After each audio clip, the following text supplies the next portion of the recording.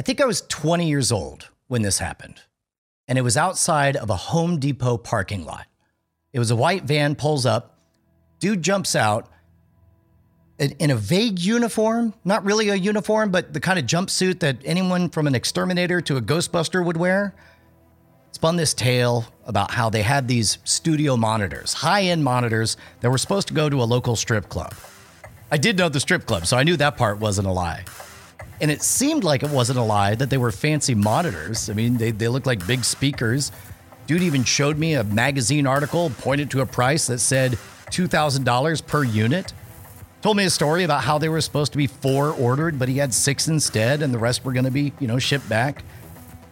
And I thought to myself, there is no way any of this is true. These are stolen speakers. And in that moment, I had already begun to rationalize. I was already thinking about sweet class warfare while getting ahead myself. Within 15 minutes, we both agreed on $300 for the pair of them. I went to the ATM with these assholes.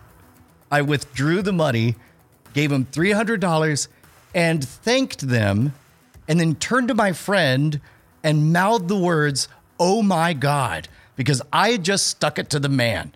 I had just bought stolen studio monitors. And I was so freaking stoked. Brought them home, turned it up very loud.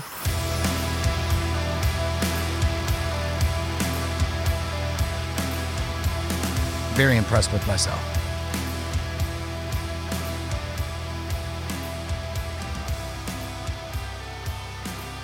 Three weeks later, the girl I'm dating, I meet her brother. He's a student at law school.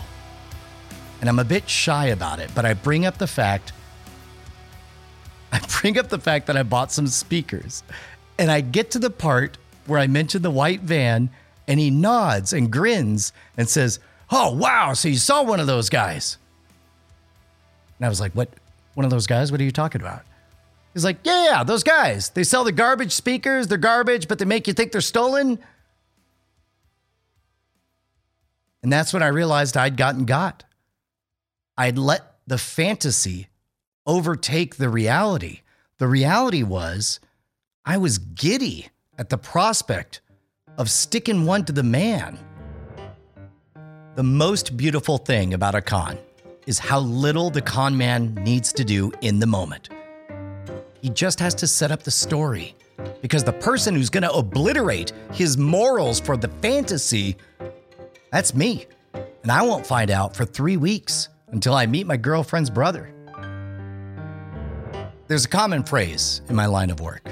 You can't con an honest John.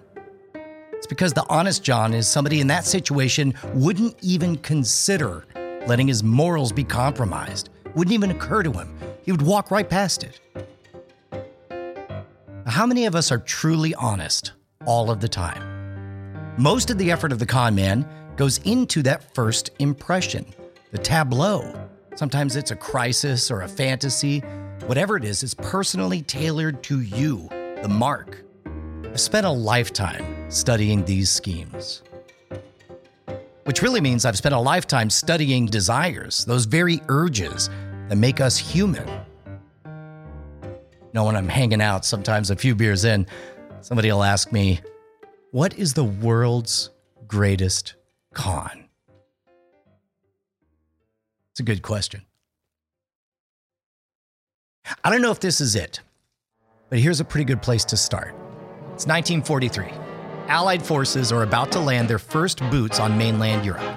If you do it successfully, you could defeat the Nazis. Botch it, and you allow the fascist war machine to keep on rolling. In a smoke-filled London basement sits a gang of con men. Now, they don't call themselves con men, since they're in the British military and all, war. They're agents of deception, which, to be honest, is probably a better name than con men anyway. I'd like to be an agent of deception. Anyway, they got a plan, and if they pull this off, it will change the war. The British know that the Nazi expansion into the Eastern Front with Russia isn't going well. That means at the highest ranks of the German government, people need good news to bring the boss. That means the boss is eager to hear good news. So what if somebody fulfilled that fantasy, wrote that good news for them, put it in their hands in a way that makes them feel lucky to have it? can't be a regular leak or a fake double agent. That's regular espionage. No one gets excited when the normal happens. That would just fall flat. Remember what we said about the tableau. All the effort into the first impression. This kind of good news that moves armies? No. This has to be an act of God, the Lord himself, smiling on the fatherland. It needs to fall out of the sky. Literally. An officer of the Royal Marines is going to crash his plane in the Atlantic Ocean off the coast of Spain. His corpse is going to wash ashore. In his pockets will be a heartbreaking tale of young love, evidence of a vibrant life snuffed out too soon, and secret documents revealing the plans of the Allied forces. Those documents will be irresistible to the Nazi intelligence that happens to live on that shore. He'd be greatly rewarded for finding it. In fact, each rung of the ladder that passes it up the chain will be rewarded for finding it. The officer will be completely fictitious. The body, a corpse discarded by society. The documents, an intentional lie to devastate the German efforts. All of it to fool the ultimate mark. Someone who is most certainly not an honest John.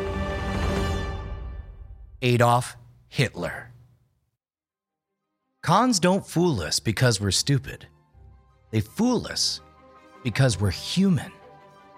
And this might be the world's greatest con. I'm Brian Brushwood, and we're on a quest to find the world's greatest con. Subscribe now on Apple, Spotify, wherever you get your podcast. But the quest begins June 15th.